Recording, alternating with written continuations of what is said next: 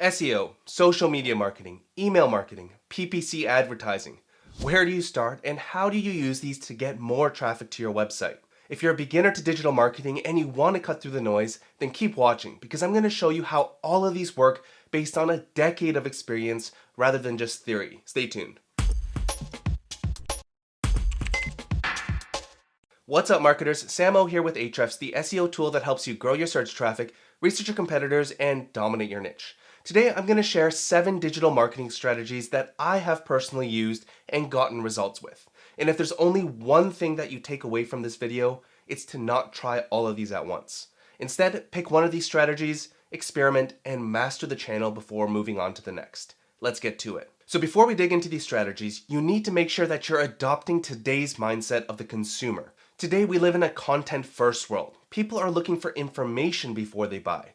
So you need to really put yourself in the buyer's shoes rather than allowing yourself to get blinded by how great you think your products and services are. The mentality you need to adopt is to help people rather than trying to cold sell them. When you help people solve problems through free and valuable content that is relevant to your business, you reach larger audiences and build trust. The best part is that you get the opportunity to show people how your products and services can help them solve their problems and fulfill their desires and needs. Alright, so the first internet marketing strategy is blogging with SEO in mind. Now, blogging isn't writing about what you did today or even something more noble like an epiphany you had. That's a diary. But don't get me wrong, this kind of content can work well if you have an existing and loyal audience. But for most of us that just want to get more traffic, leads, and sales, we need to intentionally target problems that your target audience wants to solve. In the world of blogging, this whole process can be summed up as a technique called keyword research. Let me show you 2 clear-cut examples on how keyword research works. In the first example, let's say you sell physical products like computer parts and accessories. What do you think future customers might be searching for in Google? Probably questions like, why is my computer so slow? How to build a computer? How to speed up a computer? These are all very real problems and people are looking for solutions. In fact, Ahrefs Keywords Explorer tells us that these exact search queries get tens of thousands of searches each month. Now the best part about these specific queries is that you can help people solve their problems while integrating products from your store in the content. Why is my computer so slow could come down to a hard drive, CPU, or RAM problem. So help your readers diagnose the problem and offer product solutions within your post. How to build a computer would be a super easy plug for any computer components. They're already showing intent to build, so it's unlikely that they've already purchased parts and peripherals. Alright, second example. Let's say you're a real estate agent and you're compensated when someone buys, sells, or rents a property. Now the thing that most agents do is boast about how many homes they've sold or how they won an award that you nor I have never heard of. My point is that the average buyer or seller doesn't care. And to prove my point, no one's searching for things like which realtor won the most awards in New York. But again, potential customers are looking for solutions to their problems. Problems like how to invest in real estate, how to buy a house, what credit score is needed to buy a house. And again, these all have the potential to attract a massive audience. By ranking in Google for something like how to invest in real estate, you're now attracting potential buyers with deep pockets and they likely have intent to buy. Content on how to buy a house would likely require the work of an agent at some point, which could be you. What credit score is needed to buy a house is a great way to show that your knowledge and intentions go beyond making a sale. The best thing about blogging for SEO is that once you rank, you'll be getting free, consistent, and passive traffic from Google. If you're new to SEO, I highly recommend watching our SEO for Beginners video, which will give you a nice overview of what SEO is, how it works, and how you can get it to work for you. I'll also link up some additional resources on doing keyword research that grows traffic and revenue, as well as a video on how to write a blog post with SEO in mind. For now, let's move on to the second strategy, which is to invest in video content, specifically on YouTube. YouTube is the second most visited search engine in existence. To top that off, video carousels nearly doubled in 2017 in Google search results. Video isn't just the future, it's the present. And the same principle of helping potential customers works for video too. When people go to video search engines like YouTube, they're looking to find answers to their questions. For example, if you bought a so-called new iPhone X on eBay, you might search for iPhone X unboxing and see if all the contents are in the box. And according to Ahrefs Keywords Explorer, 108,000 searches are happening each month globally on YouTube alone for this keyword.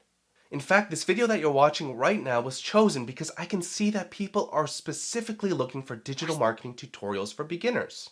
To come up with topic ideas that people are searching for in your niche, head over to Ahrefs Keywords Explorer, switch the search engine to YouTube, and search for a broad keyword in your niche. Let's use makeup as an example. Now, makeup as a standalone keyword isn't a problem, so let's go to the questions report where you can see popular questions people are searching for on your topic. And right away, you'll see great topic ideas like how to clean makeup brushes and how to cover acne with makeup.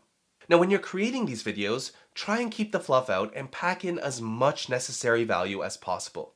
Doing this has helped us grow our YouTube views to over 150,000 views per month, and best of all, since all of our videos show how our SEO tools can help, it's led to thousands of new paying leads and customers specifically mentioning that they found us through YouTube.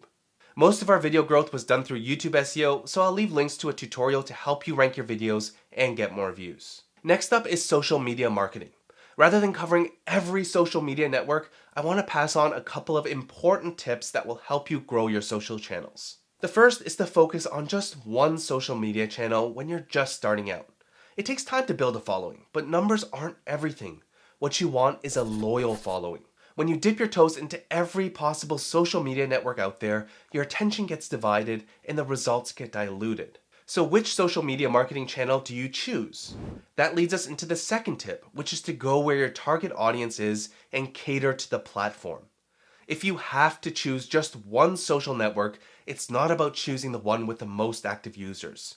It's all about understanding the audience that's there and if you can serve the reason for them being there. You really need to think about why someone is logging in to the specific social media network. For example, people usually go to YouTube to learn how to do something or to be entertained.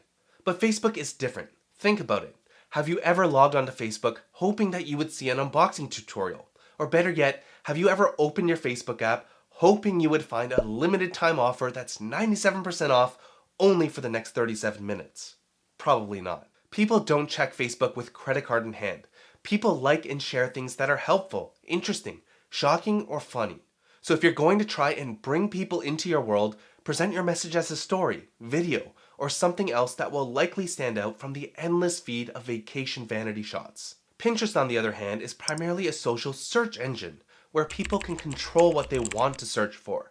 The primary intent of users on this platform is to get inspired, learn things, and plan to do things. So create content that caters to their intent for being there. So if this is your audience, take advantage of a less competitive landscape from both an ads and organic perspective. Speaking of ads, that's the next digital marketing strategy on the list for today. When it comes to paid advertising, please do not throw your money blind into an ad network because you read that it was good. What works for one person won't necessarily work for the next person. Instead, think about the ABCs of paid advertising. A is for audience, B is for budget, and C is for commerciality. We've already covered the audience part. You want to engage on social networks where your target audience hangs out. Budget is the next one. Bloomberg reported that Google and Facebook own a combined 58% of the $111 billion market. Now, the way ads work are usually based on auctions. The more advertisers there are, the more expensive it gets for you and I. So let's say you're in the ultra-competitive industry of conference calling. If we search for that keyword in Keywords Explorer with Google set as the search engine, you'll see that the cost per click from Google Ads is $20. If you have an ad budget of, let's say, $1,000 per month, then you'd only be able to get 50 clicks before your budget was depleted. Instead, you can do two things. The first option is to look for keywords that have a lower cost per click. Just go to the phrase match report to see all keywords in our keyword database that contain your target keyword. Next, set a filter to only show keywords that have a maximum cost per click of something lower like $5. From here, you can filter through the list and see if there's some more lucrative opportunities rather than spending $20 per click. This one for a conference call app might be a good one since it's a quarter of the price. Another benefit is that the reason behind the searcher's query is more clear. Someone searching for this is clearly looking for an app that does conference calls, whereas someone searching for just conference call could be looking for many different things. The second thing you can do is experiment with less popular ad platforms where your target audience might be. Finally is commerciality. Now, all major ad platforms are able to bring ROI for their advertisers. Otherwise, they wouldn't exist. But you have to find a way to bridge the gap between the intent of the platform and how you monetize your products. And the solution, it's going to be content. For example, let's say you sell boutique furniture and think that Pinterest will be a good platform to run some ads. In my opinion, it wouldn't be a good idea to advertise a bunch of links to high-end furniture like couches and dining tables. Instead, blog posts could work really well here since people log on to Pinterest mainly to get inspired and learn new things. Here's what that bridge might look like. Pinterest ads would be the discovery tool. You pay the money and they'll show your pin. The bridge would then be a helpful blog post on, let's say, 11 interior design tips for your living room that won't break the bank. And within that content, you could showcase your products where it supports the tip you're speaking of. Nail the ABCs of paid ads and increase your chances of actually converting your hard-earned dollars into ROI. Next up is one of my favorites, and that's podcasts. Now, there are two ways to look at podcasts. First is to create your own, and the second is to be interviewed on someone else's podcasts. Creating your own podcast can be great for brand and building an audience. But if you're just starting out, it can take quite a bit of time to get any sort of traction. Getting interviewed on podcasts is a different story. Podcasters are always looking for interesting people to interview. Even if you don't have a ton of experience in the online world, your offline experiences and expertise could be a great way to land yourself a position on a popular podcast. Now, if you don't know which podcast you should approach, an easy way to find opportunities is to look at your favorite podcasts and find someone in your industry that has been interviewed. Looking at the podcast page for Entrepreneur on Fire, you'll see this episode with Jim Kwik. Now, if we click through to the interview, you'll notice two things. The first is that the guest name is in the title. This is very common for podcast interviews. Second is the link on the page. The host will almost always link to the guest's homepage in the show notes. Knowing this, we can use a tool like Ahrefs Site Explorer to find all podcasts they've been interviewed on. So I'll enter in jimkwik.com, and I'll also set the search mode to a URL search so we can find pages that are linking specifically to the homepage. Once the overview page loads, go to the backlinks report, which will show you all of the pages that are linking to this URL. Finally, let's use the include search and type in Jim Kwik. And to keep our results super relevant, I'm going to set the filter to search for his name only in the titles of the referring pages.